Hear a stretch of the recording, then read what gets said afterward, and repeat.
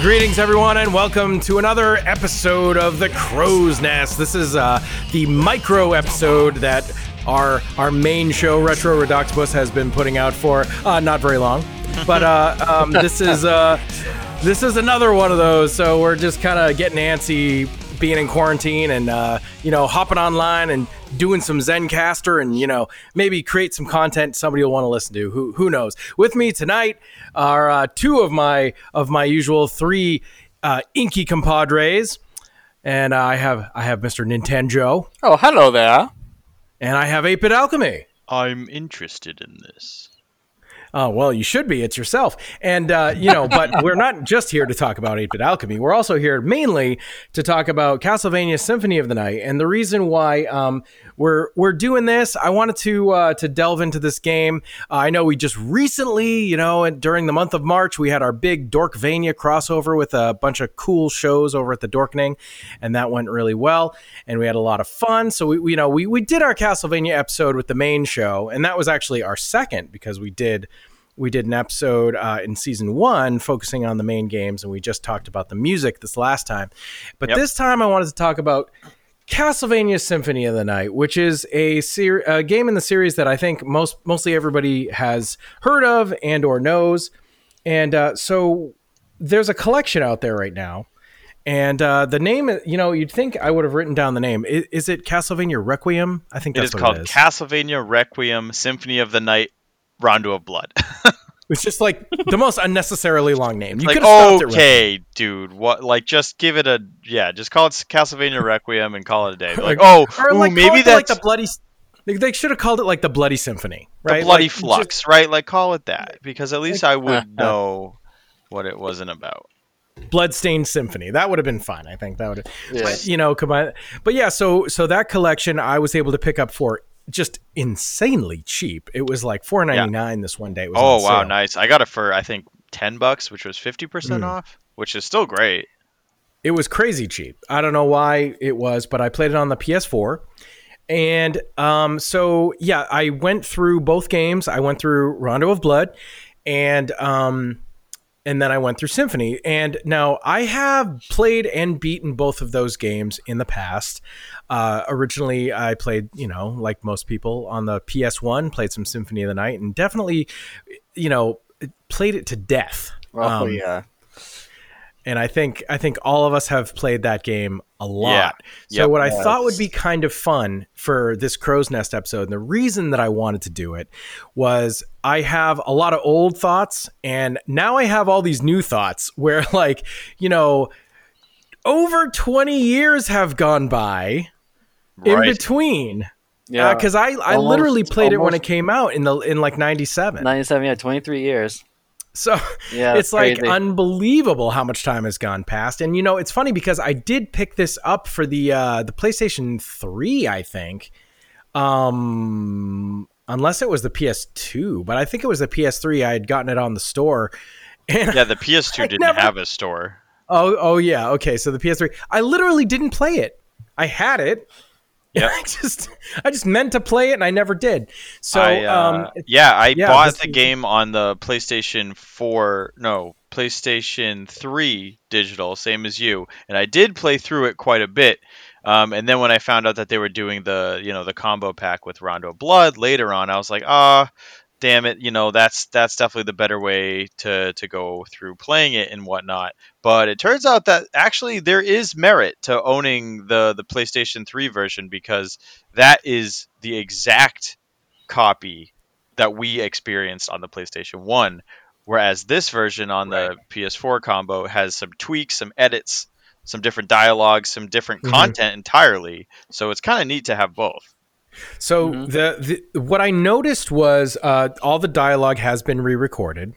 And I know it wasn't re-recorded for this, but I think it was re-recorded originally for the PSP version or something? I think that was the first instance of that, which is weird because that PSP version was a secret unlockable inside of the 3D remake to Rondo of Blood. Yeah. Right. Okay. So it's kind of crazy they even bothered to do a re-recording on that, because I'm sure plenty of people played through that and never even got it. So a lot of the classic lines we've made fun of all these years, including the one you said, "I'm interested in this." That's not in there anymore. And like "Die Monster, you don't belong in this world." That's not in there.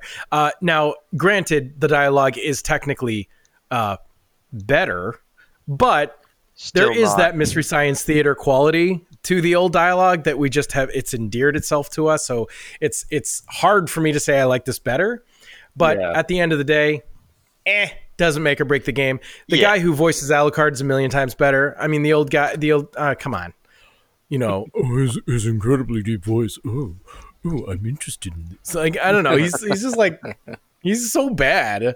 And This what's is a PlayStation Black this Disc. is a PlayStation Black Disc. It's like his voice is so weirdly deep. Couldn't possibly be more deep, and it just didn't fit him. I never thought it fit him. Yeah. No. So the new guys, it definitely is better. But anyway, For ahead. those who played the basically spiritual successor, Bloodstained: Ritual of the Night, there is a character in that game voiced by the original voice actor of Alucard, and he's made to look a lot like Alucard as an homage, which is super fun that they did that.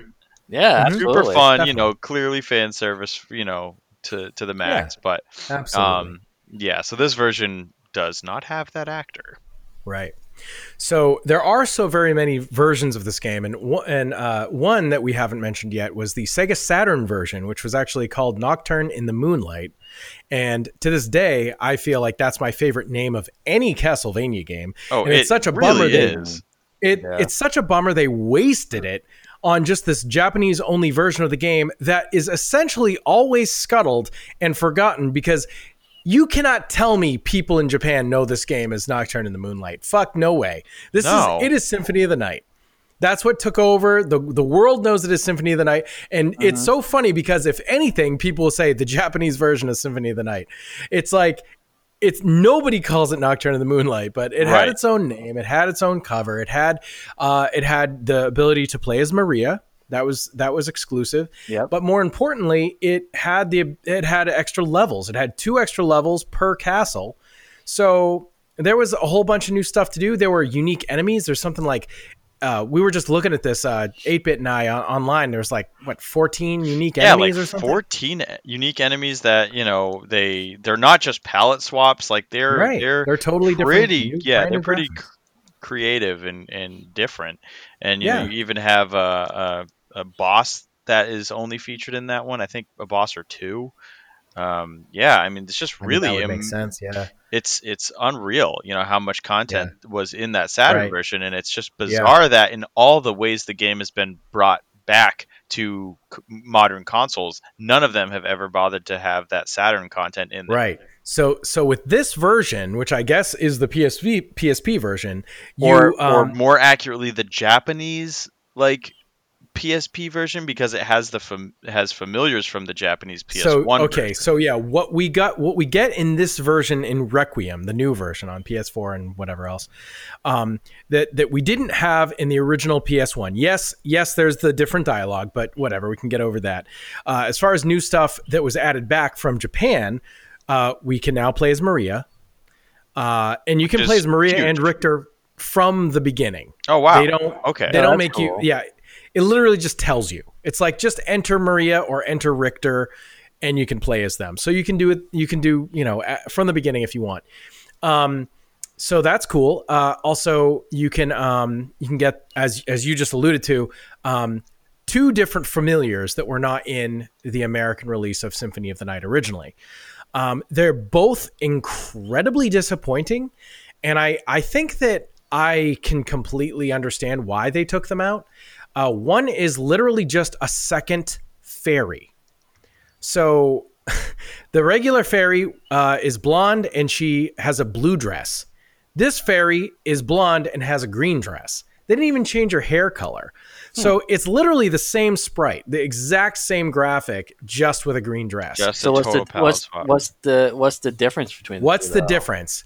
The only difference that I can personally tell, because I was trying to figure it out, and then I ended up saying, screw it, I can't tell what's different about them. What do they do differently?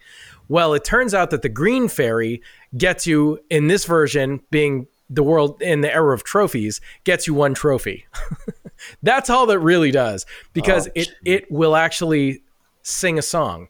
So I was like looking it up, and I'm looking at the trophies, because I did actually have to say, I did post this on our group and on Twitter. I'm very proud of myself. I did platinum this game, and I've never platinumed any game ever. Never, ever, ever. This is my first and probably only, because it's just not my thing. And I'm super proud of it. So anyway, I'm going through the list of trophies, and it's like, okay, there's this one, and it's like, it said, get the fairy to sing. And I'm like, okay, not thinking that it mattered which fairy. And then I'm looking on. Oh, and by the way, the names of the fairies are both fairy. They're just spelled different. A-E. The blue one is F-A-E-R-Y. The green one is F-A-I-R-Y. Like, why wouldn't they just call it something different? I feel like it was called something different originally, like it was the pixie or the sprite. That's what I thought. Yeah, I thought it was the pixie or the sprite. The pixie and the fairy or something. But anyway, it's like, they're the fucking same. What did you waste a spot on this? All they needed to do was, like, if you wanted another familiar, just use another enemy. They did a couple. They did the bat and they did the ghost. So just have another flying. Give me a Medusa head. Give me what? I don't give a shit. Yeah, give me the owl from the Owl Knight. I mean, the owl from the Owl Knight or Gaibon would be like my top. Gaibon. They did actually make Gaibon a familiar, I want to say, I thought it was like Order of Ecclesia or I like think one of the Dawn. DS ones. My memory, I was asking you guys about this and nobody seemed to remember, like, previously, but I think that if you got Gaibon's soul, he was a familiar in Dawn of Sorrow. I think that's accurate. Yeah. I think that's what it was, or maybe you had to upgrade it or something. I don't know. Because in Dawn you could get multiple versions of the souls and they would upgrade. But anyway, so it's a super disappointing thing. But the thing you got to do is, so you got to get the green fairy, and then you have to level her up to be at least at level 12, and then you have to, in this version, just sit in a chair for like 3 minutes. In the original version, you actually had to get an item. It was called like the music book or something like that. You had to get this item, and it was just like, what does this do? And there's so many like cryptic items in this game that, like, you don't understand. Like, so many weapons do stuff you would never ever think of unless you knew and you heard about it or something. There's no way you'd know what the shield rod does. Like, there's so many weird things. But so, yeah. Anyway, so you actually had to get this like music box or music book or something, and then sit in a chair for 3 minutes with the green fairy oval level 12. Somehow you're going to do all that. Oh. And the crazy thing is, there's no trophies back then. So that was literally just for like, just for doing it. Yep. Yeah. The reward is the doing. And what literally happens... Why does she need to be an entirely different familiar? I don't know. It makes no sense. But the soundtrack literally fades away, and an entire like 2-minute long song, like this beautiful aria, comes on and she sings. And I'm like, I've never heard this. When I finally got it to do it, it was a reward. I was so incredibly moved hearing this song that I had never heard before in this game that I played for so many hours 20 years ago. And then another like probably 15 hours this time. And like, I don't know, it was just really crazy. But yeah, I never knew about that because we didn't have that. That was taken out. Right. But other than that, there's like no reason to have 2 fairies. Wow. You could have just made the regular fairy do that. What the fuck? Yeah. Right. I mean, even if they didn't think to do that in the English version, and then for Japan they go, oh, okay, this is a thing that we kind of wanted to put in there extra. Yeah. Why wouldn't they build it into the same? Just the regular fairy. Yeah. It's so odd. Right. It's bizarre. But yeah, the other one is the Nose Goblin. And the Nose Goblin, I remember hearing that name and having, conjuring this vision in my head of what was surely the best familiar in the game. And in my head, it was a Tengu. Which makes sense because he's got a big, huge nose, and you could call him. Well, yeah, they're sometimes called that, and they're sometimes called goblins and stuff. And you have the 2 versions of Tengu, like the original. If you go way back in Japanese art and stuff, they're usually crow people. And then at some point they I don't know if it was because of Kabuki theater or what, but at some point they started to be represented as more of a man's face with a very long, like Pinocchio nose, like a very, very long nose. And that is sort of representative of the beak. But the face was always red. So in my head, it's like a baboon's ass of the face with a long nose. So in my head as a kid, I'm like, oh my God, the nose goblin. Fuck, we got so screwed. I was so mad that we didn't get it. And I'm sure all of us have seen it at this point. He sucks. He absolutely sucks. They took the devil familiar, which is great. This purple little demon dude, which is, my favorite looks wise. I mean, I always use the sword. The sword's kind of become my favorite, but the devil looks so great. I love him. He's your little buddy. And they just took the exact sprite and plopped a goofy face on the face that's there. They didn't even change the freaking color of his skin. Like, that would have been something. Like, he was purple, make this one red or whatever. It's like, nope, no, he's still purple. Literally just he's wearing a stupid mask. So clearly he's supposed to be funny, but it just pisses me off because, again, it could have just been any flying enemy and been better. Right. Would have had absolutely no effort. And I mean, he has like one line of funny dialogue when you first use him. He says something goofy and it's funny. It's like, okay, but he never talks again. It's not like he's constantly commenting on stuff. That would be fun if he then turned it into Mystery Science Theater and he's randomly spouting off all these sound clips. That would be fun. That would be genuinely, it would get old. But if he's like, Deadpooling it through the game or something, at least there would have been something. But there's literally no reason to use him.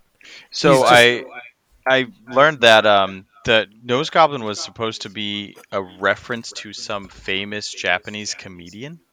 Okay. Apparently that's why he exists at all and why his face looks the way he does. He actually is supposed to look like this person. I don't know if he's possibly voiced by him. And apparently the alternative fairy that sings the song was some Japanese pop star who was relevant at the time.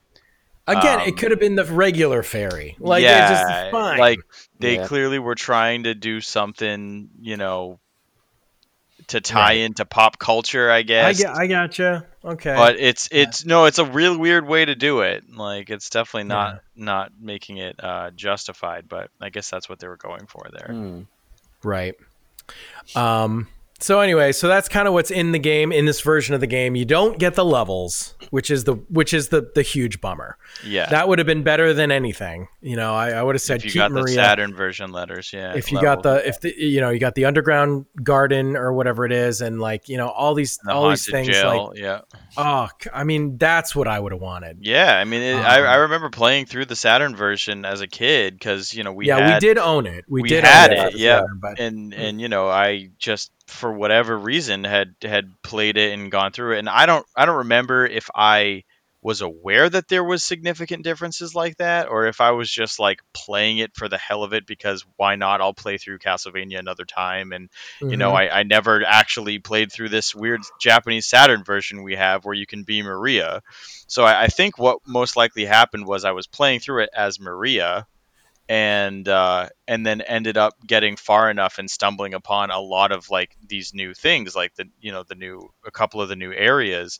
But when you play as Maria or Richter, you don't get any of the equipment or any of like the significant items. So when you're Alucard, like there's so many items. There's a spear apparently that's only in the Saturn version, and there's no weapon. Only spear in the game. Yeah. And it's pretty wild because it's the Alucard spear, which makes sense because it's the main character, but also for those who know, it's the actual main weapon of Eric Lacard, who was one of the playable characters in Bloodlines. Yeah. Right.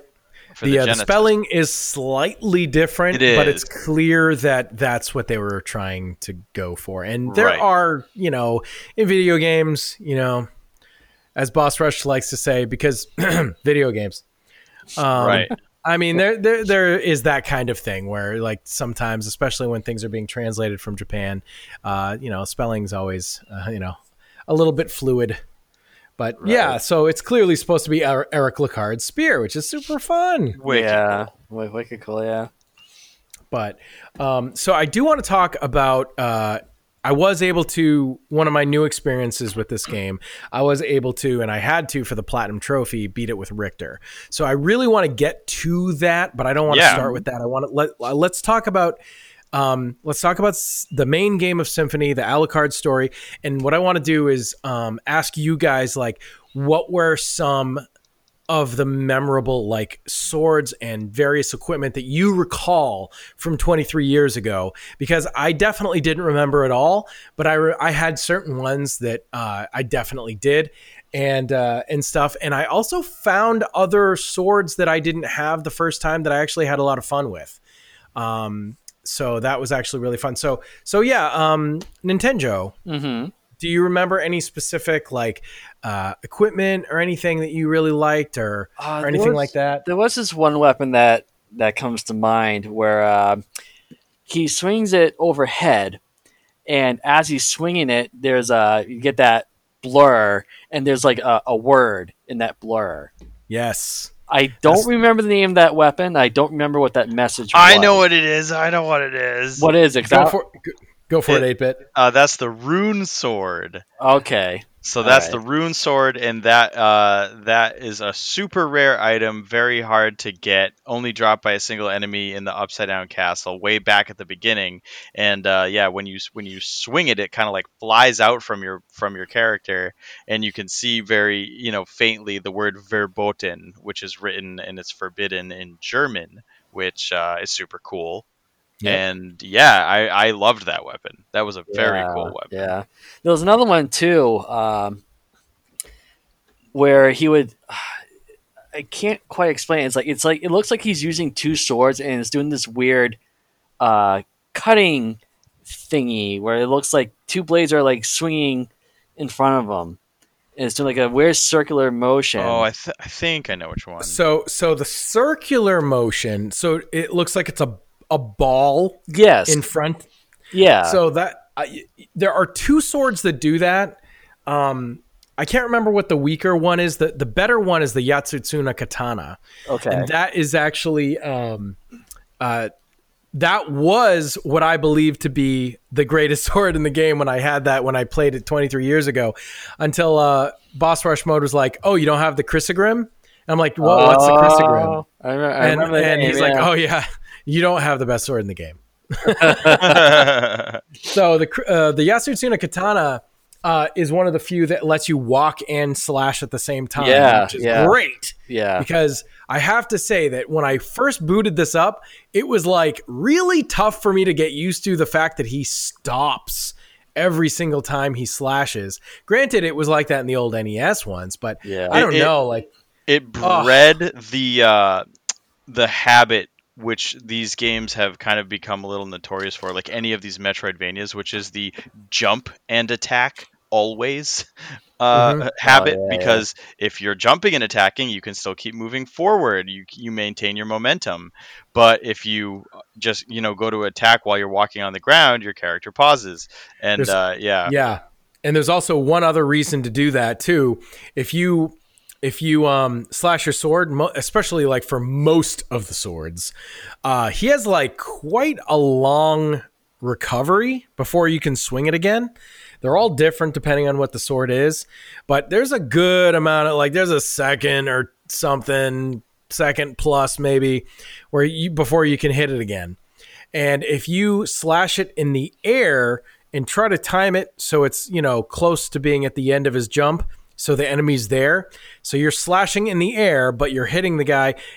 Hit it one more time when he gets to the ground, and if you time it right, you get a quack quack. You get like two right in a row. You can hit it because he doesn't do the recovery animation when he's in the air. So that is another thing that you learn to do. It's like, okay, well, I can hit twice if I do it that way. But yeah, so the Yasutsuno is like a ball of like slashes and stuff. And one thing the werewolf actually is the one that drops that. And it's really crazy. It's actually pretty easy to get because even though it's a rare item, there is a corridor in the Colosseum, the Upside Down Colosseum, where there's tons of werewolves. It is real fucking easy you are pretty strong at that point. The werewolves are just not overpowered in that room by the time you get to it, and it is just real easy to go back and forth. And there's like 4 werewolves in that one corridor, and you can just, I mean, you kill them. You kill so many so fast that I always remembered that was not as bad as getting some of the other weapons. And Now, it's good, but it's not as powerful, and it's not quite. It if I doesn't have remember correctly, it's a 2-handed sword too. Oh, it's a 2-handed sword. Yes. Okay. So that's a bummer. So you have a left hand and a right hand that you can equip different weapons to, unless it's a 2-handed sword, and then it just takes up both slots. There's no advantage to it. So it's just a big They negative. typically are stronger, but they're usually slower. But the Yatsusuna Katana is really Yatsutsuna is fast. awesome, yeah. But its yeah. hitbox is not as good as the Chrysogrim. So like you do have to be closer. And one thing that blew my mind is I don't know why there is no other weapon that I could see any graphical change with from the original to this except the Yatsutsuna Katana, which looks like shit now. When you use it, it's not like well animated. It's almost like stills of various color sword slashes. It's like you can count the frames. It's bizarre. Before originally it was like it was animated nicely. Very fluid, and, yeah. And it was like, this really cool, like spinning ball of slashes, basically. Now it looks like shit. I don't know what the fuck happened. Wow. I couldn't believe it. Like nothing else looks different. I don't know why this does, but it does. Weird. Yeah. So anyway, but those are 2 of the better swords in the game. I mean, the rune sword is like huge. Yeah.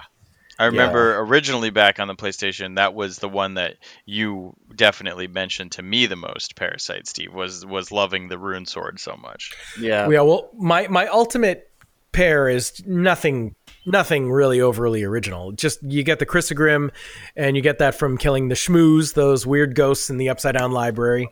Yep. And it does take a while, but as I was telling 8-Bit, the craziest thing happened. Of course, this happened after I had already gotten it, had already spent like an hour and a half killing like 1,000 fucking Shmoos. There was another time I was just literally walking through the freaking Upside Down Library, minding my own business. I throw the rune sword, kill 2 Shmoos at once, and they both fucking dropped Chrysogrims. Oh my god. So I had 3. Fucking possible. Yeah. That's nuts. Fucking crazy. So anyway, I didn't, you can't use them for anything. One is as good You as have 1,000. one in each hand. You could. There's no reason. But yeah, I do the Chrysogrim in one hand and as my main attack, and then I have the rune sword. So you really can because the rune sword goes through walls. It goes so like all the way across the screen. It's just the best combination. Although So I will apparently say, the drop rate for the Chrysogrim is 1 in 588. oh my god. So if you want to say, what's the chances of that happening two at a time? then you're looking at. Hold on. Oh my god! Why won't this? Okay, hold on. This is really riveting. 1 in 345,744. Wow. Unfucking believable. That's some shit. Wow. Yeah, so my okay, so I get this. So I'll tell the whole story. I was trying to get the duplicator because that was another one of the trophies. So the duplicator is the most expensive item in the game.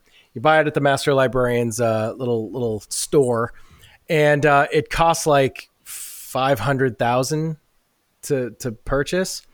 Yeah. And basically, the best way to do it is there's one room in the game that has a $2,000 money bag, and in that room there's also like another money bag for like $250, and you just kind of got to go back and forth for like 3 hours, and eventually you just have it. It sucks. So this is what happened. So I did the thing in the library. I got my extra Chrysogrims. I'm like, oh my god, I can't believe this. I should really go save this. But I'm like, oh, I'll get a bunch of money first, right? So I'm there and I'm like spending about half an hour. I got about 60 grand, and I'm like, all right, I'm bored. Let's see if I can do any other of the challenges. So I looked at the list and I'm like, all right, well, You know what I can do? I can do the one that says successfully eat a peanut.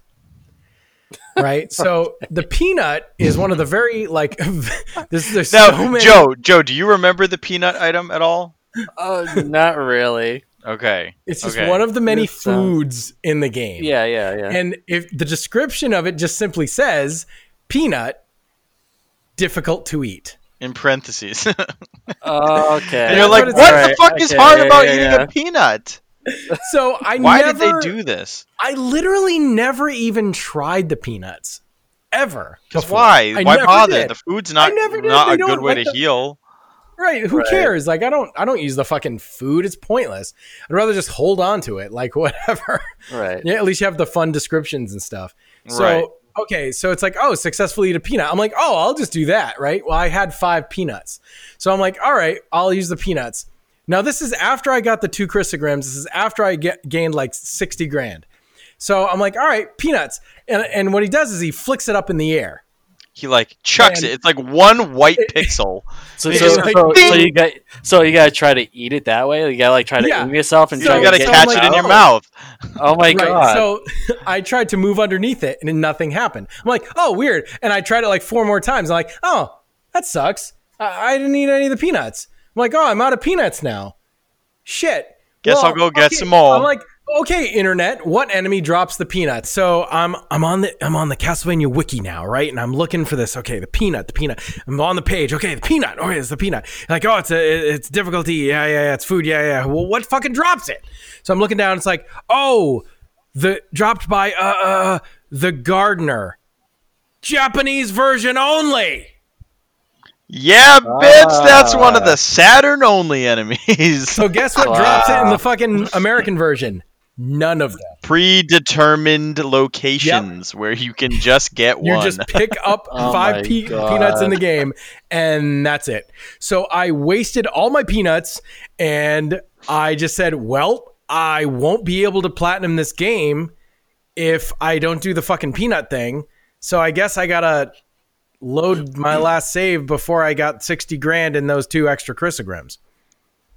So that's Gonna what I have did. to load your no. nuts. So that's what I did. God damn. Because it's like, well, either do that Damn. or I'm going to have to play through the whole fucking game again and then wait and get a peanut. And I don't For the want to sake do of the that. dumbest shit ever. I don't want to Oh do my that. god! Like it's Right, not just right. like, oh, okay, I gotta play through it as Richter. Okay, no, I need to just eat a peanut. Right. But anyway, so 8-bit, were there any like certain weapons or various accoutrements that you remember enjoying?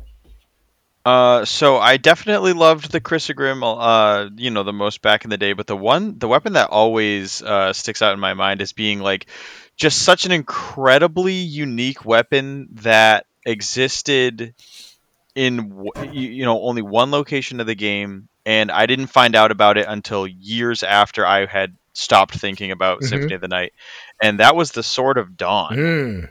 Yes. And the Sword of Dawn you can only find in one spot. It's basically like right in Dracula's chamber when you flip the castle upside down. You go outside, and one of the columns that are near that staircase there you can break. And when you break it, the Sword of Dawn is in there, and it's basically, a pretty unassuming two-handed sword, unless you do a fireball motion. And if you do a fireball motion and you basically do like a Hadouken, you can summon like a variety of different enemies that will fight alongside you. And you basically like cast, a spell that raises something from the dead. And it can be anything from like a swordsman, an archer, a whole like armada of like, 20 just regular zombies or regular skeletons or whatever. Mhm. And I just remember being blown away at how incredibly different this weapon was. Yeah. And I'm like, oh my god, like I didn't know about it until I was reading about various different neat weapons on the Castlevania dungeon. And that was definitely in the 2000s and stuff. And I had to boot up the game and make sure I go get it and play around with it. Like I couldn't believe it. And I think that's one of the things about this game that just has so much longevity is that you can play this game and think you know everything about it, and then there's just one more thing you haven't seen, and it's just crazy Right. that still you could potentially find something out new. Did you ever see that, Joe? Did you ever have the Sword of Dawn? Do you remember this? I don't recall. But I can look it up. It's really neat Like, because, yeah, I mean, there is, I think, like 7 or 8 different enemies that you can summon. Yeah, And some of them they are rare, are- like they don't show up. They are all unique. They are not like enemies from the game. It's not like you're summoning a skeleton and an axe lord and a Medusa. No. These are like You're all summoning Sword of Dawn enemies. characters. Yeah, it's nuts. It's really, really, really cool. Nice. I mean, I wish they would. How fun would it be if you could do a whole entire game around the Sword of Dawn? Literally, do a prequel to the Sword of Dawn. Who are these people? They are that cool. Right. Who are the Dawn Brigade? Where did the Dawn sword Brigade. come from? Oh, the Dawn Patrol. Like, That's what it needs to be. The Dawn Patrol. Oh, I guess that is true. Perpetual writhing. As we sleepwalk off to work. As Voila, our net systems check. So yeah, Oh my they pretty much just like show up and do one attack, like they'll shoot an arrow or throw a spell or something like that. But they are very neat, and it is just like, wow, what a lot of freaking work to put into the sword. And it's not even That is a totally missable sword. so It's not in a secret room. Right. It's hidden in a breakable wall, Right, so that you just straight up wouldn't ever need to hit. I remembered the sword and I didn't remember where it was. And I beat the whole game. I had everything else. I think I had even platinumed the freaking game. No, that's right. I was down to 3 trophies left, one of which being you have to beat it with Richter. And like, I don't know, the duplicator, and then it was like this one. You had to use all of the Sword of Dawn enemies at least once. Wow, I at didn't least realize that once. was one of them. So that was actually a trophy. So I'm like, okay, well, I remember the Sword of Dawn, but I don't know why I haven't found it. And I looked it up. It's like, oh, it's on this. You just break this wall, and it doesn't even look like a place you would break. It's this massive, giant freaking room. Like you said, it's right outside of where Dracula is, but it is this humongous open area. You can fly all through it. It's just huge. And there's just a spot where you can break, and there's the Sword of Dawn. Just break a wall. Yeah, it's like a pillar. Yeah. I'm watching Yeah, the video it's right a now. pillar. It's like a pillar that you Yep. have to like either do that super jump or turn to a bat and shoot fireballs at it just to get it. Yeah. Right, That's it's really crazy. well hidden. It's just so insane, and it's not like, oh, okay, it's just a whatever weapon. It's like, oh my god, no, this is a really cool weapon. You definitely want. Okay, now watching it, yeah, I do remember this. Yeah, that is pretty awesome. Actually, Really neat. Pretty awesome. Yeah. They're like pretty damn super neat looking. yeah. And But yeah, that one was definitely the big standout for me. I just thought it was so cool. Any of the other weapons, the one that I always kind of like the concept of a lot is the shield rod, yes, which basically like throughout the game you get a variety of different shields that, like we were saying, like certain weapons are two-handed. So if you're using a two-handed weapon, you just lose the ability to equip a shield. But any of the one-handed swords or weapons, you can throw a shield onto your offhand. And basically, it never seemed super useful to me to use the shields. Like, there's a couple that have some different effects that are neat, but for the most part, it just felt like, I don't know, I'd rather just either have like a different weapon there or, whatever, just not bother with the shields. Right.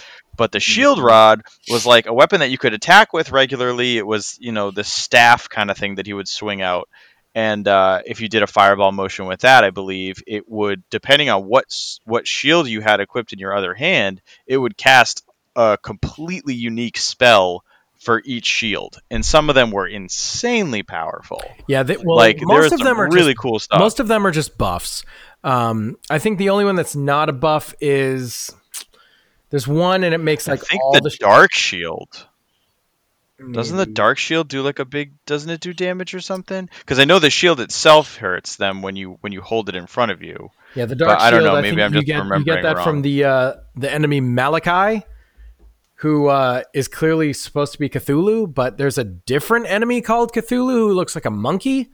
So they really just, I don't know what They the misnamed real them. story It was like an accident. I'm pretty sure, because in later Castlevania games, those enemies' names were flipped. They were Okay. corrected. But But Cthulhu yeah, is the Cthulhu-looking enemy, which is named Malachi in Symphony. Is the one that Malachi. gives you that, and he also gives you a dark sword.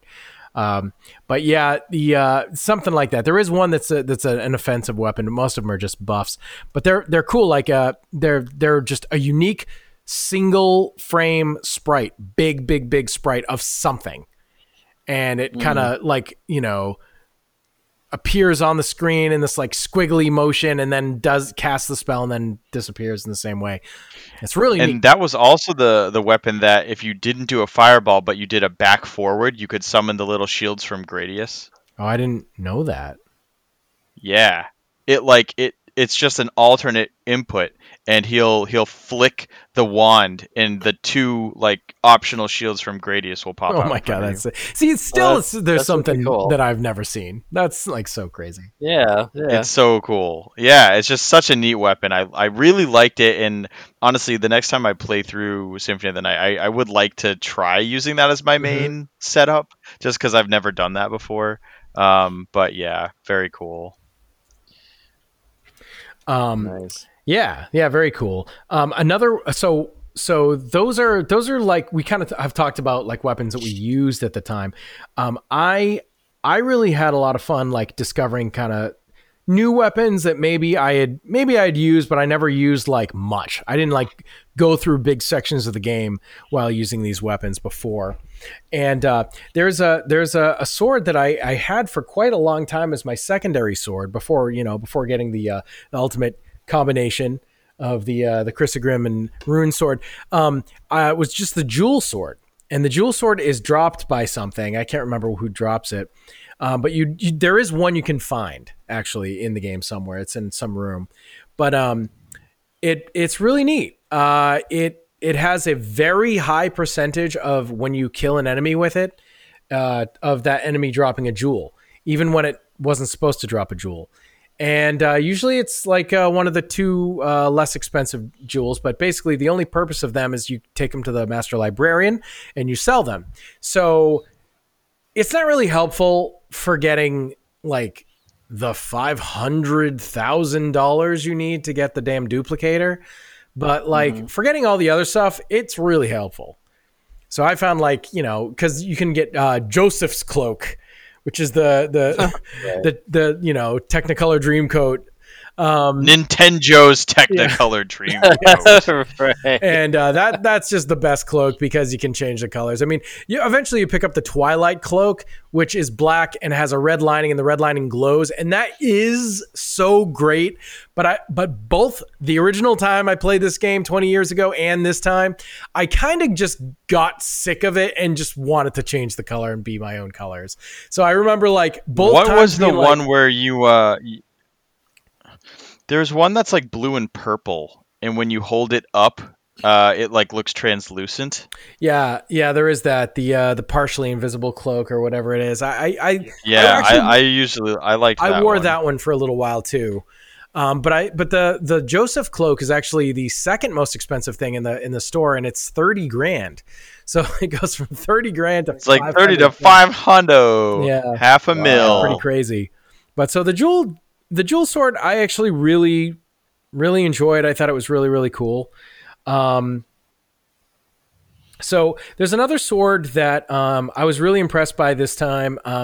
It is dropped by an enemy in the Upside Down Castle, and if you happen upon it or you get it before, maybe it accidentally drops or whatever. Because I mean, I think at this point the instinct for all players is to just go get the damn Chrysogrim. You just go to the schmooze, you just kill them until you get it, and that really is the way to go. But if you want like a little bit more of a challenge, but you want because that's just like you are just walking destruction. That nothing can stand up to you once you have the Chrysogrim.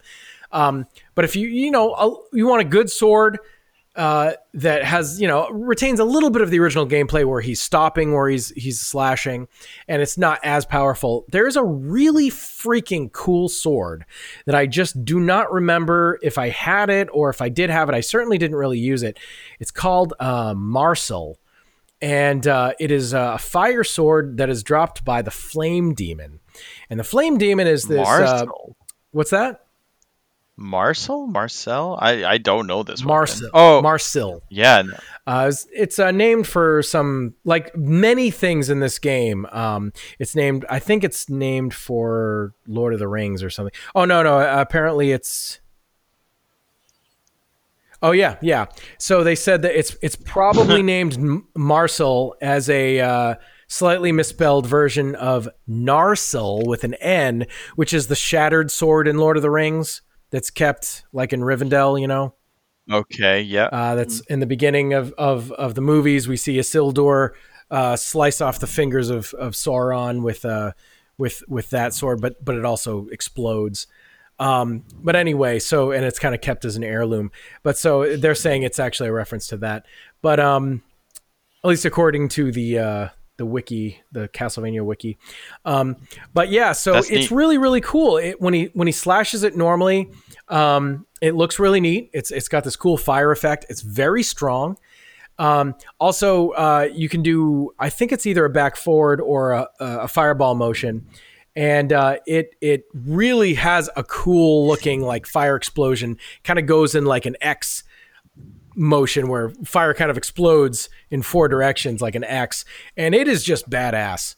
I got to say, like, it was a really cool sword, and I really just never gave it the time of day, or maybe I just never had it. But the Flame Demon is this very tall green guy. He's in the Upside Down Castle. I think he's really cool looking. Like, He's handsome as hell. he's cool. Like, it's another one of those enemies that I feel like, just like some of the swords, I feel like I didn't give the time of day to. There's certain enemies you just kind of blow right past, and I don't know, I remember this guy, but I don't know. Looking at him again, he's really cool. He's reptilian. He's got 2 little forward-pointing horns. He's mainly green, and he's very unique looking. He's just a very, very unique looking monster.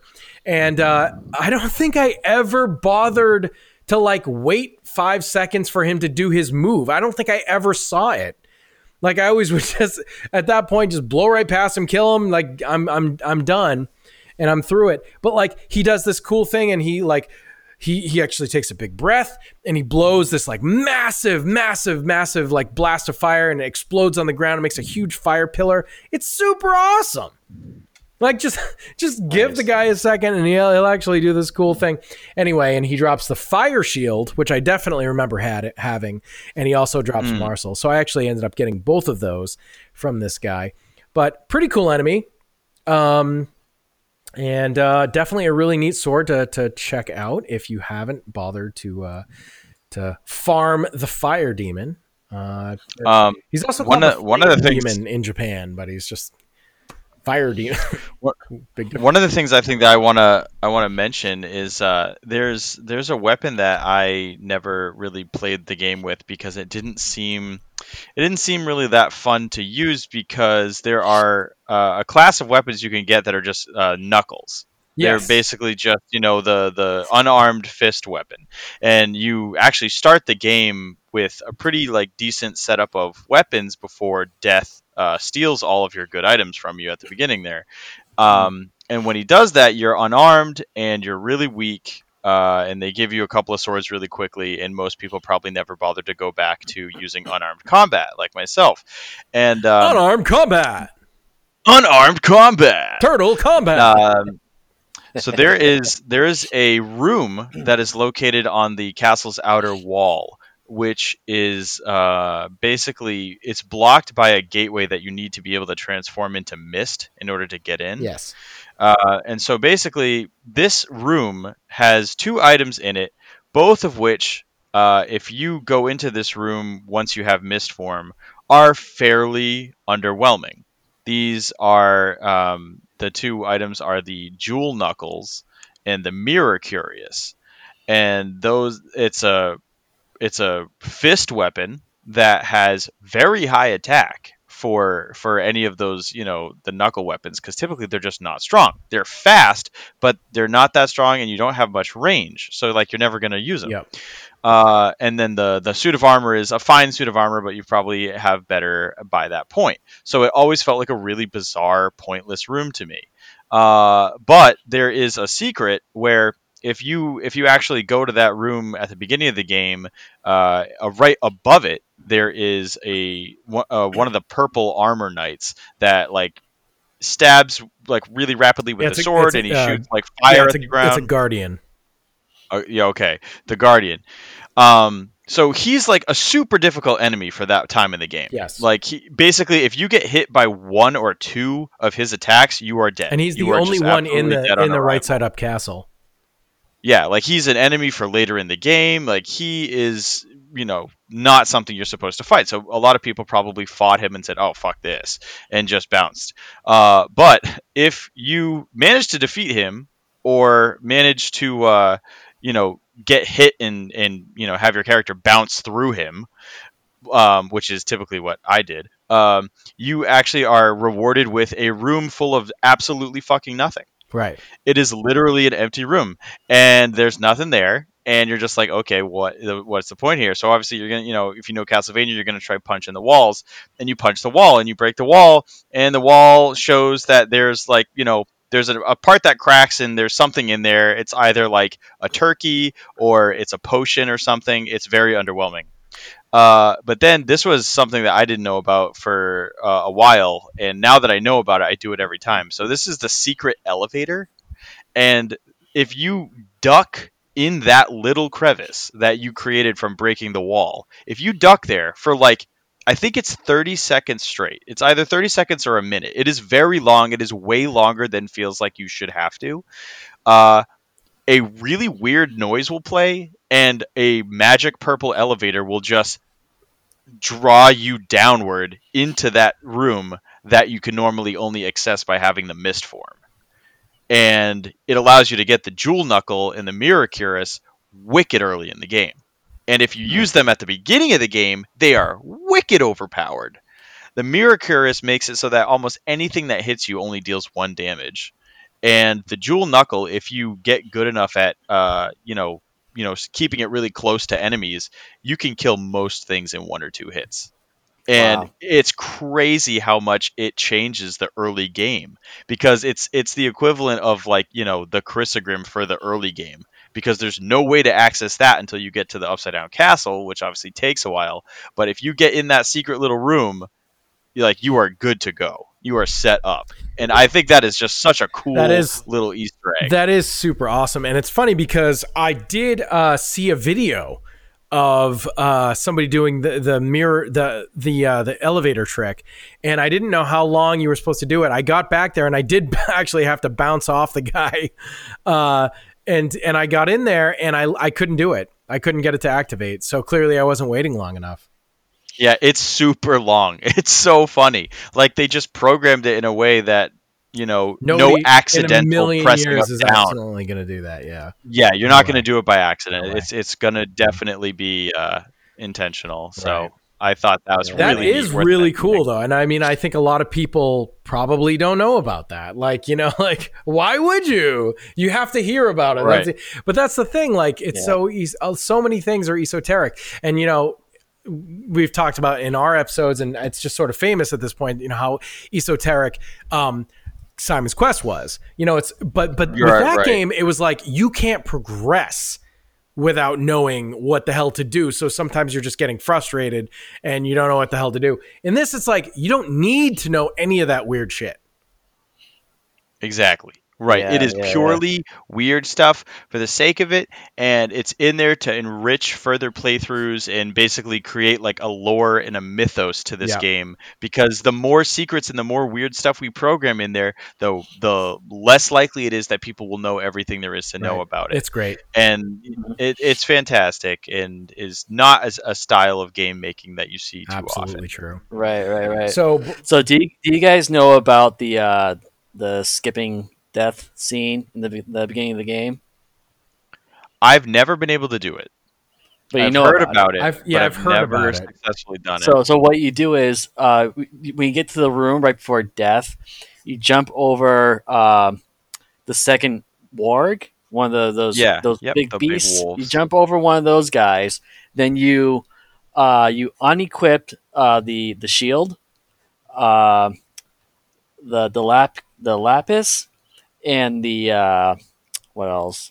You unequipped like one other item in your list, and if you let the warg like hit you, he'll go flying like far, like doesn't just like a little knockback like he normally does. He goes fucking flying across the room, through the next warg, right into Death's room, still flying, and goes right into the next room. So you just skip And that. you keep Yeah. Death, and you keep all your items. Yep, and it's like not intentional. Like this is Right. not a trick That's that like a they put glitch. in there. Yeah, it's like this is a It's glitch, a glitch. and I don't know if it fucks up the game later because like I know almost feel like you can't get into the items after that until you save. So if you get to a okay. save Okay, room, well that's not bad. That's not yeah. that bad. Yeah, there's a Yeah. save room like everywhere. I just think it's cool. Yeah, that is. It's super That's cool. Just- So you can Yeah. keep the original stuff, and you don't have to worry Yeah, about and getting your ass beat. That gear is awesome too. The stuff you start with super is overpowered very in the strong. very beginning. Yeah, totally. No, that's an awesome trick. That's like super cool. No, I've never been able to do that.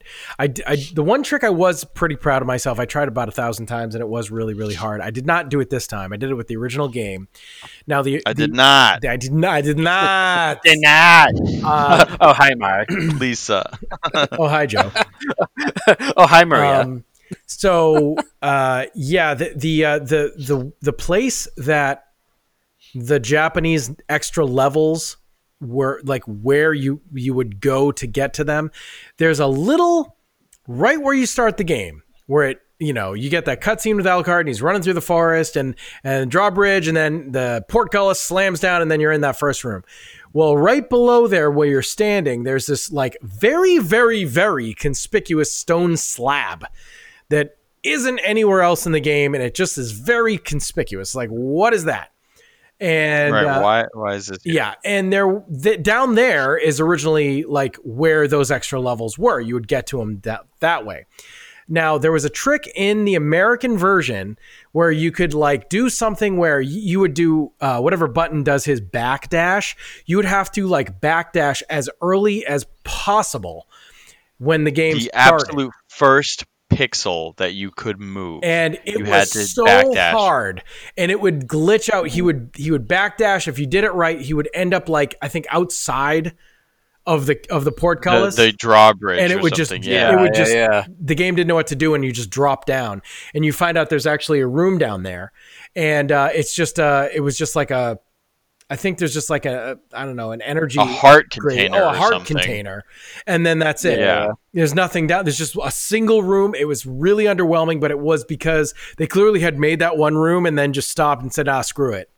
And so, like, I don't remember though if it's always open for the rest of the game, but it does not count for map coverage. So Oh, that's interesting. yeah, I didn't because know you that. get the full map coverage is the two castles each have 100.3% that you can get. Which is true. The point So three. stupid. It's like, That point okay. three. Gotta Because get it. every square is 1 point. So they like got close, Yeah. and they're like, oh well, it came out to be technically it's 100.3. I don't know.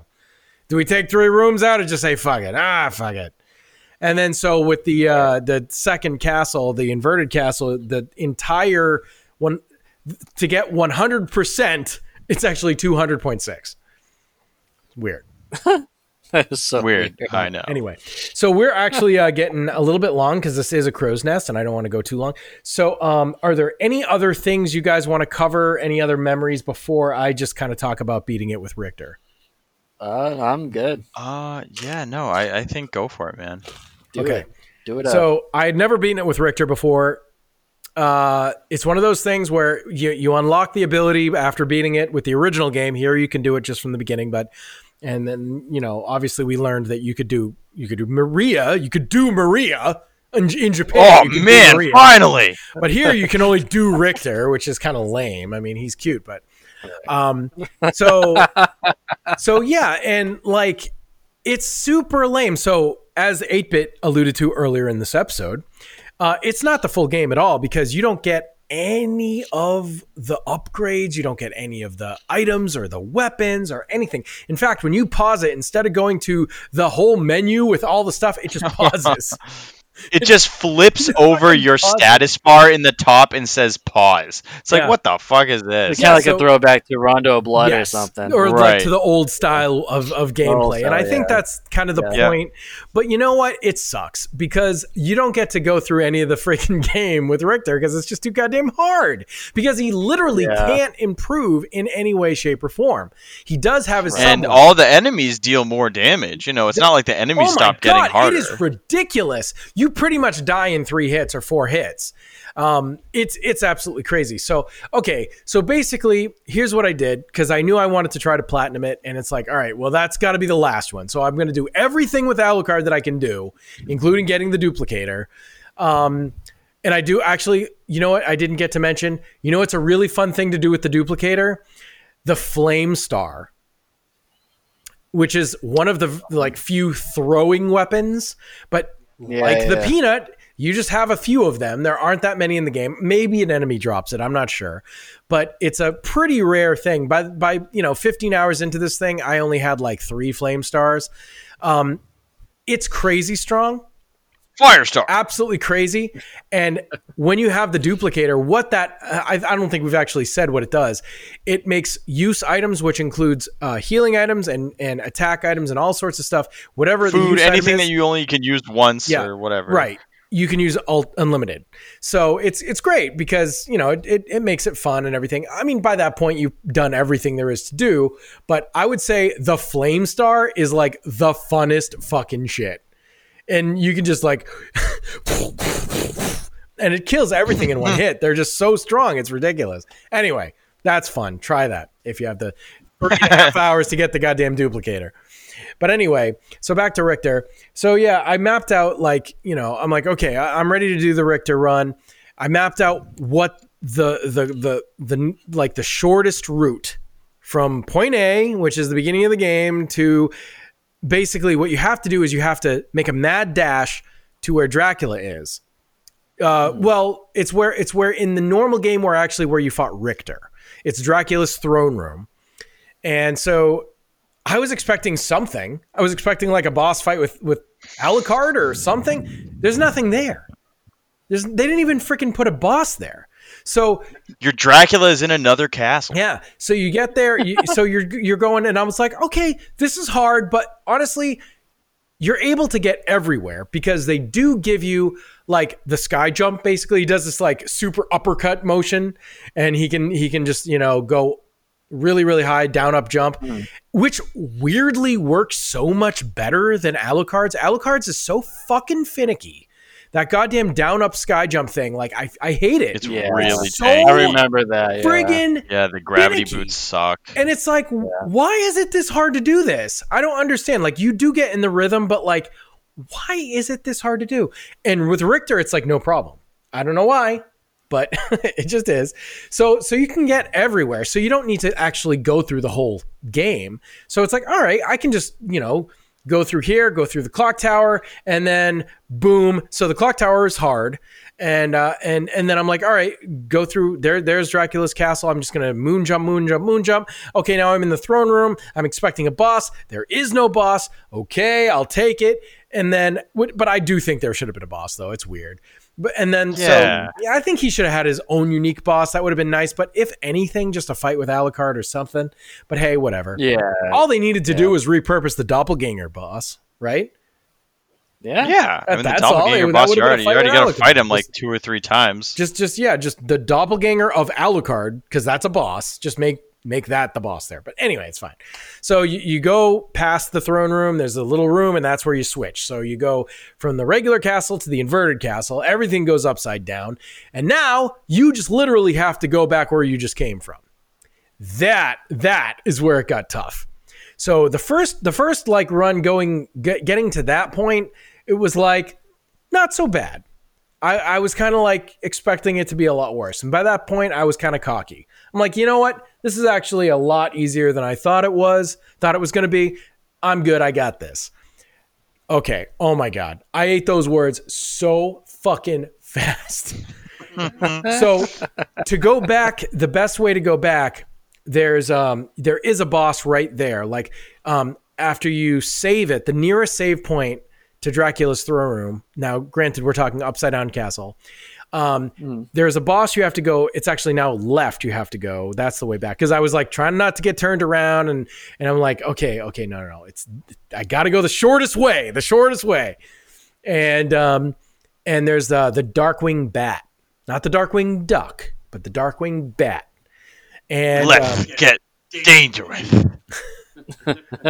And he was like super hard. I kept dying, right? But I had the I don't know. I think I had I don't remember what sub weapon I had the cross, the boomerang cross. Garbage. So I'm like, you know what? If I just go back to the regular castle and find an axe, I'll be fine. And it was easy. Now, this is also with me not remembering that Richter can do like super versions of all of the sub weapons. I think it's two buttons or something. So I probably could hit triangle. Yeah, or just hit triangle or something like that. You made it easier or something. And so I had forgotten that. So I'm like, all right, well, I'll just, I got the axe. But the axe had kicked his ass and it was no problem. So, okay, got through that. Cool, feeling good. Okay, now the next part of the level, the next part of the game you have to go through is the clock tower. The upside down clock tower, fucking hard as hell. I went through it many times. Oh my God. I was like on the verge of insanity. I could not believe how many times it took me to go through this one fucking room, because the first whole bunch is no problem. So what happens is you go through the same like 4 rooms, no problem. You get really good at it and you can do it without getting hit, no problem. Then you get to this room and I died like 50 times. So it's like every time you got to go through the easy 4 rooms just to die right in 1 second. And it's a room that's like a vertical room. Is dying a bunch of times part of the trophy? Is dying a bunch of times part of getting a trophy too? I wish I would have been. Oh man, I would have been so good at that. I think everyone could get that one. I would have been so good at getting that fucking trophy. So anyway, it's this room with there are these enemies called cloaked knights, and they're these floating guys. They don't even look like knights really, but they have hoods and capes and stuff, and they have a like magical sword that they kind of mind control and just swirls around them, and they can throw it in various directions. So anyway, there's a bunch of these guys, and you have to just kind of do the sky jump, like uppercut upwards, and try to get through them all.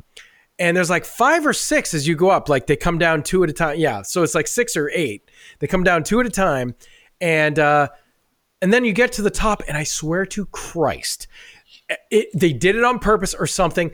If you just do it all the way up to the top, you get trapped on top of this gear, and you just need to get to the damn door, which is right fucking there. But for some reason, when you hit down and jump, he won't go through that gear. So you have to like not get trapped up on that gear, because I swear to God, you do not have time to walk to the other side of the gear and go underneath it, because the cloak knights are so fast that you already went past, because you're activating them as you go past. Right. So they're like on your fucking ass. And by the time you get to the top, it's like you're dead every fucking time. Like, it was unbelievable. So anyway, wow. Oh my God. I literally was like, is this it? Is this as far as I get to these goddamn cloak knights? Finally get past that. Okay, so now I finally made it to the outer wall. Okay. Outer wall is about 65% of the way to where I gotta go. So I'm like, okay, I'm doing awesome. Feeling good. Get to the outer wall. Save it. Oh, never have to deal with a fucking cloak knight the rest of my life. Okay. So then I ended up dying like about 50 times just trying to get up to the fucking top of the outer wall, because everything hurts you so freaking much. And then it was like, okay, so you got to go all the way to the top of the outer wall.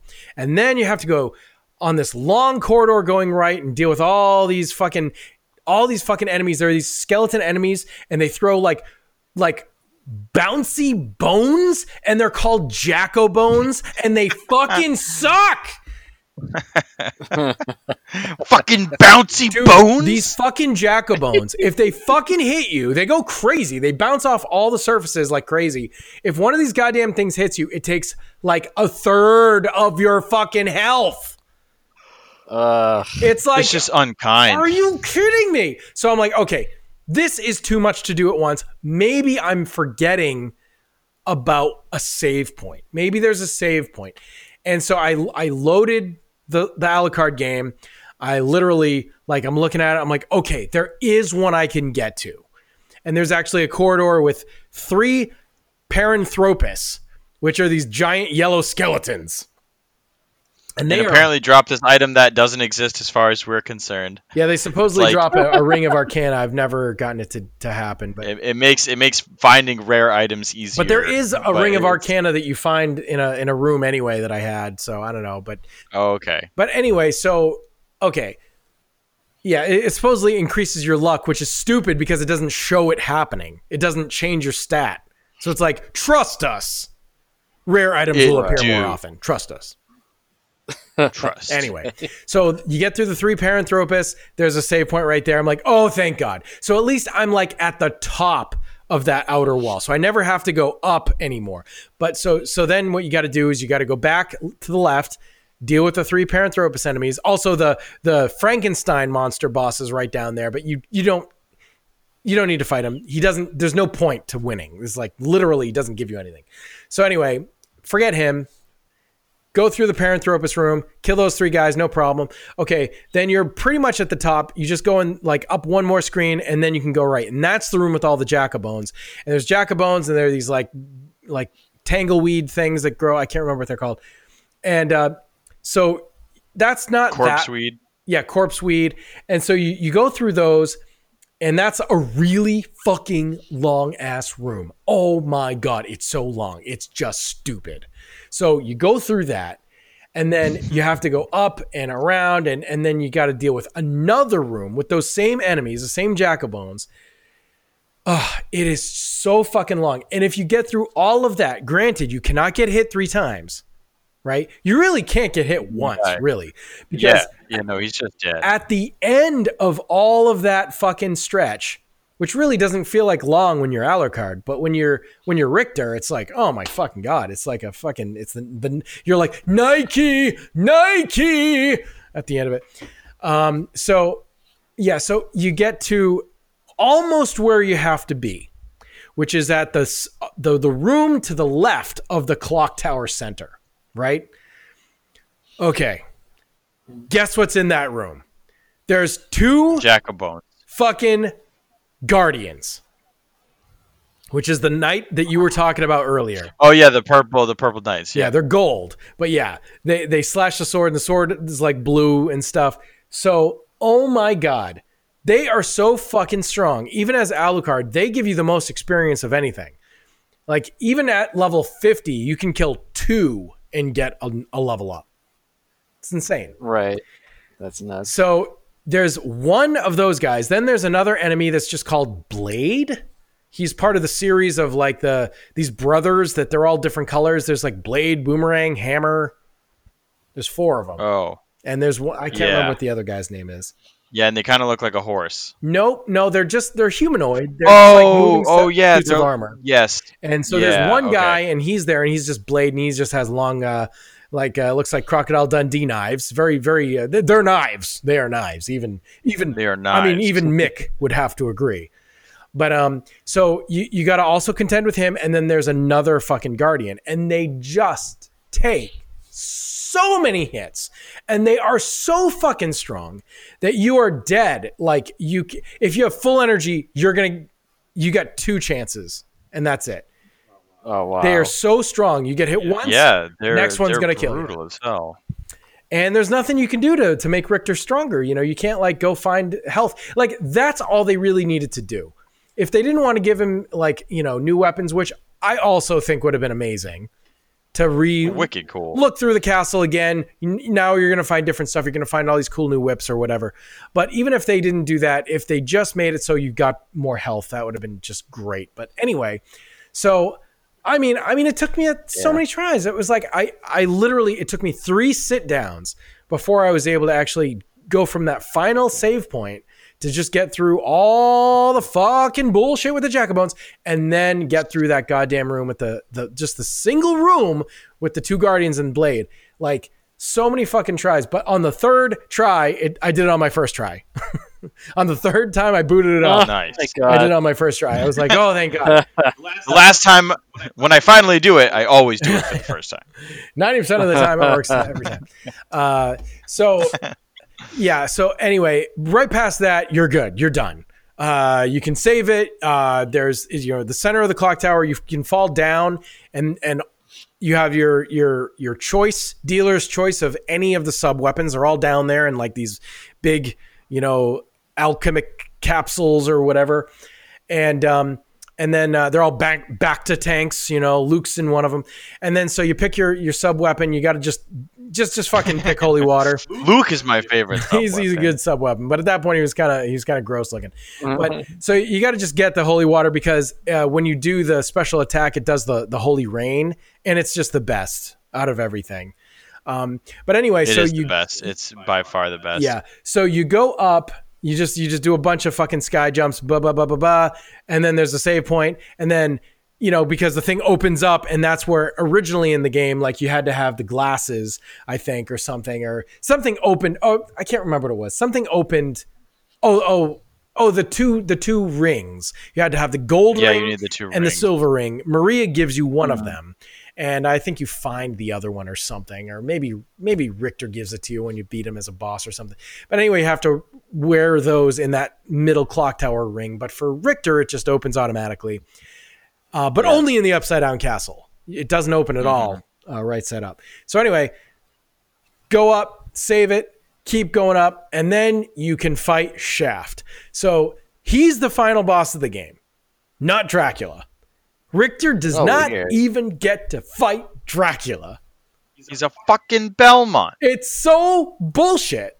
It's just like, it drives me nuts. Like, so anyway, Shaft is the main boss. And shut your mouth. I'm just talking about Shaft. So he's super fucking easy. He literally dies in one shot of the Holy Rain, and that's it. And so I did it, and I'm waiting for the platinum trophy to pop up, and it just doesn't. And I'm like, what the fuck? No. So I looked online. I'm like, this is bullshit, because at this point I am so sick of playing as Richter. I hate it. I'm like, this sucks. I just want to be done with this and platinum this bitch and be done. And I looked it up, and people were like, yeah, what the hell? How do you get the final trophy? I don't understand. I beat Shaft and nothing happened. And other people were like, oh, well, it worked for me. And other people were like, oh yeah, just keep trying. Sometimes it fucking glitches out and you don't get the trophy. Oh, no. Fuck me running. I had to do it 3 times. Before. What? Yeah. It finally gave me the trophy on the 3rd try. Oh, what the fuck is that? God. Konami with the high quality port. Wait. Bullshit. Right, you ready for the icing? The icing on the cake was no, I don't. Afterwards, I don't want you cannot skip the credits. Oh, you got to listen to that fucking song every time? It's not I Am the Wind, but it was some other song. But you couldn't skip the credits. You just had to keep going. And I'm like, are you kidding me? Pop up, bruh, pop up, bruh. Bro, where you at? And it's like, no, it didn't want to do it that time. Like, oh my fucking God. Dude, that is the most egregious garbage I think I've ever heard. That sucks. So, but hey, I did it. I didn't cheat in any way other than, looking to see a couple things online, I suppose. But I did everything that I could do. It wasn't assisted, tool assisted or any bullshit. So it felt good. I was tool assisted run, That's a speed run term, Steve. You don't even know what that means. I know what it means. I learned it today. I learned it just now. It means you use tools. It means you have like a screwdriver and like a hammer. Yeah, you're like a paranthropus. You're a tool-using mammal. Got some. You're like Homo habilis. It's awesome. Fucking love Homo habilis. He was the first. Homo habilis is my guy. He was the first tool-using primate. Look it up. Look it up, bruh. Look it up. Look it up, son. Son? Homo fucking habilis in the hizzy. In the inverted hizzy. In the inverted Heezy. So that's my story. Those are my feelings on my recent play. There's some trials and tribulations right there, man. Yeah. Holy cow. Yeah. It's a great game. To this day, I really, really, really love it. And you know what's really funny?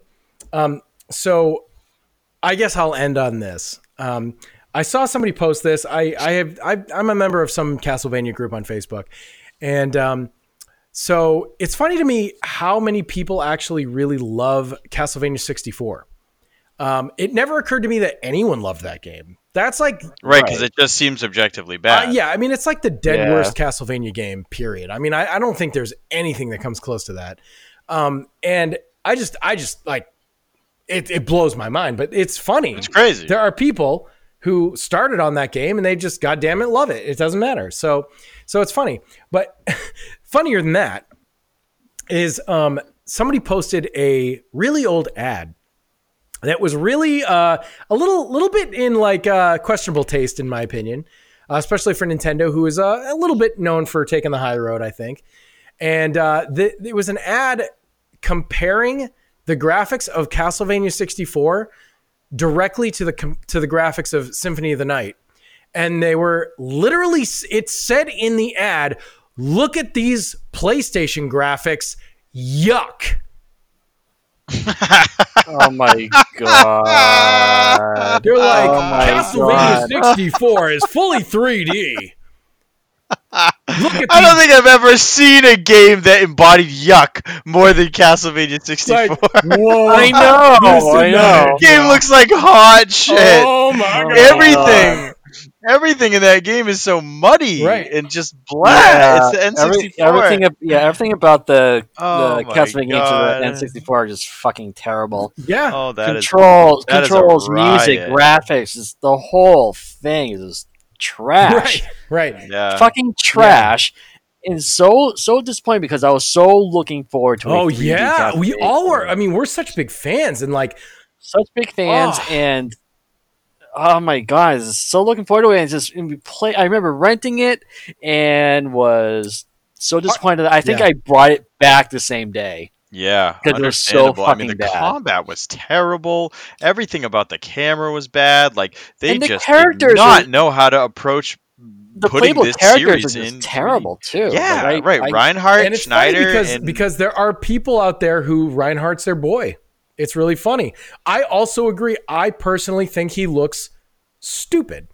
I like can't stand the way he looks. I think he's the dumbest looking of all the main characters. But like there are people who love him.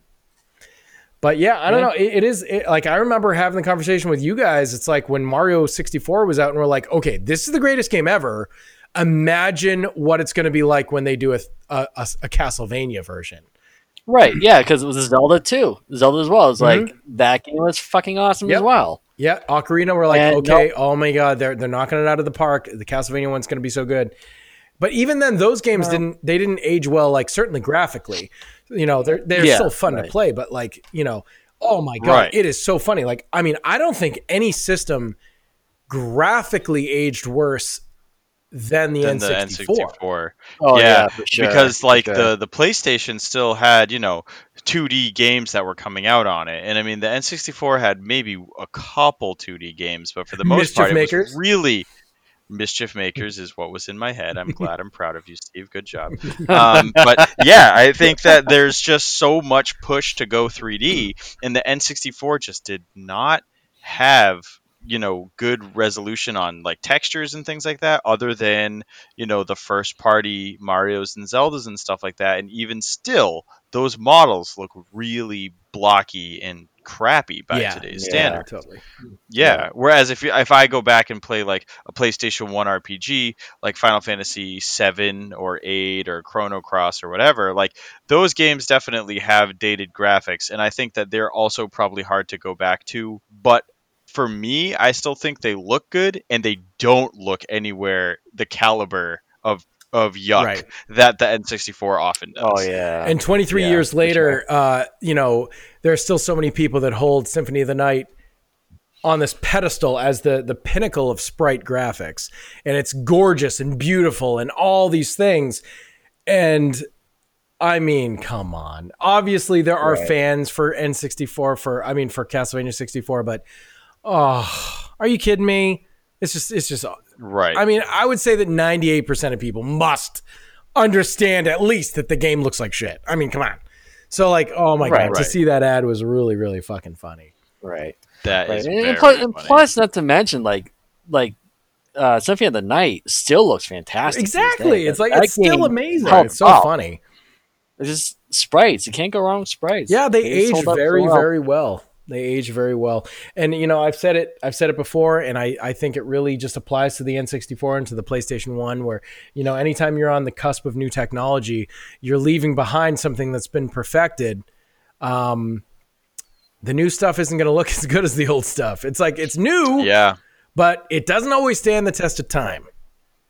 It's Right. like, really early, color films, when color film was actually Exactly. invented and you no longer had to hire Technicolor to paint every single frame of the movie by hand. When you didn't have to do that and you had color film was very expensive and it didn't really look that good. So it was cool. You could do it, but for my money, I would rather just have the perfectly gorgeous black and white that looked amazing that was out like just before that, because that was like perfected technology. This is new technology and we're starting over from the beginning. You got a long way to go before the color is going to look good. So it's kind of like, Right. I don't know, kind of the same sort of. And I mean, it's tough because nothing ventured, nothing gained. Oh, sure. but You need obviously, you were those. gonna, Yes. you need Yeah, that stepping stones, turning yeah. point technology, but yeah, it doesn't age well. Right. It doesn't. Yeah, Exactly. and I think right, that exactly. the N64 is the pinnacle Yeah, of that and- for sure. Right. Yeah. The pinnacle of not aging well, at least graphically. There's certainly fun games. Graphically, and yeah. stuff. Sure, But yeah, I- definitely. I will say Star Fox 64 still holds up. That is a Yep, great game. still I think looks that- great I think, too. I think that Still that's looks like the great, too. only one that I feel still looks fantastic. Yeah, I mean, as far as N64 games that I would still happily go back and play right now, I think Star Fox is one of the few. I agree. Yeah. Star Fox 64 is definitely my favorite Star Fox, and it's definitely Yeah, one of mine my too. favorite N64 games for sure. That was a really fun game. But Yeah. anyway, maybe we'll do a Star Fox episode in the future. Yeah, I was just going to mention that. I should do that next time. Yeah. I know. I have the remake on the 3DS that they did, and I've never even played it. Yeah. So that would be a good excuse to check Well, out some of that. There and you how go. they changed Future it. Crow's Nest right there. Or maybe we'll get to Star Fox, and that'll be fun. But I think Yeah, we're for sure. as far as Symphony of the Night goes, I think we've covered it, and this ran longer than we wanted Crow's Nest to run. But that's us. We like to blibbity blab, and we take a little longer every single time than we try to. But Yep. hey. Oh, we want this to be 15 minutes to like 20 minutes. Like Like, 3 I hours didn't think Battle later, of we're Olympus still was at going it. to go that long. Okay? That's why it was a losing battle a little bit. I didn't think it would take that. So funny. Well, thank you guys God. for joining me. I really appreciate it. This has been a really fun Crow's Nest, and I really wanted to get all that off my chest while it was sort of recent Yeah. in my brain, and I had I all think the that's what all the feels. That's and what's stuff. most fun about this stuff is to kind of talk about this stuff. It can be retro, but it's also stuff that we're currently one of us at least is reliving or going through again. So you get all that fresh, hot take on this stuff that you remember one way a long time ago, but then you have a new perspective on it. And I think that is Right. what makes doing this extra fun. That's right. And so, Joe, you have anything? Any last words before we kill you? No, I'm good. I'm good. You gonna die? I'm going to.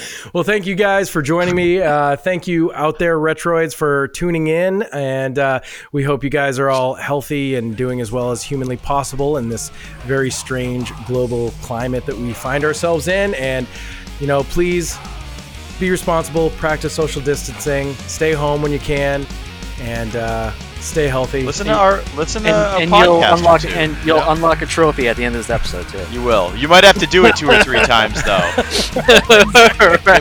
It might not trigger, but you'll get a trophy for You'll it at the get end it, somewhere. Yeah. Don't worry The about it. Derek Lofstrom's if like, you- where's my friggin' trophy? I've listened to this 5 friggin' times. All right, Oh, guys, we'll buddy. see you later.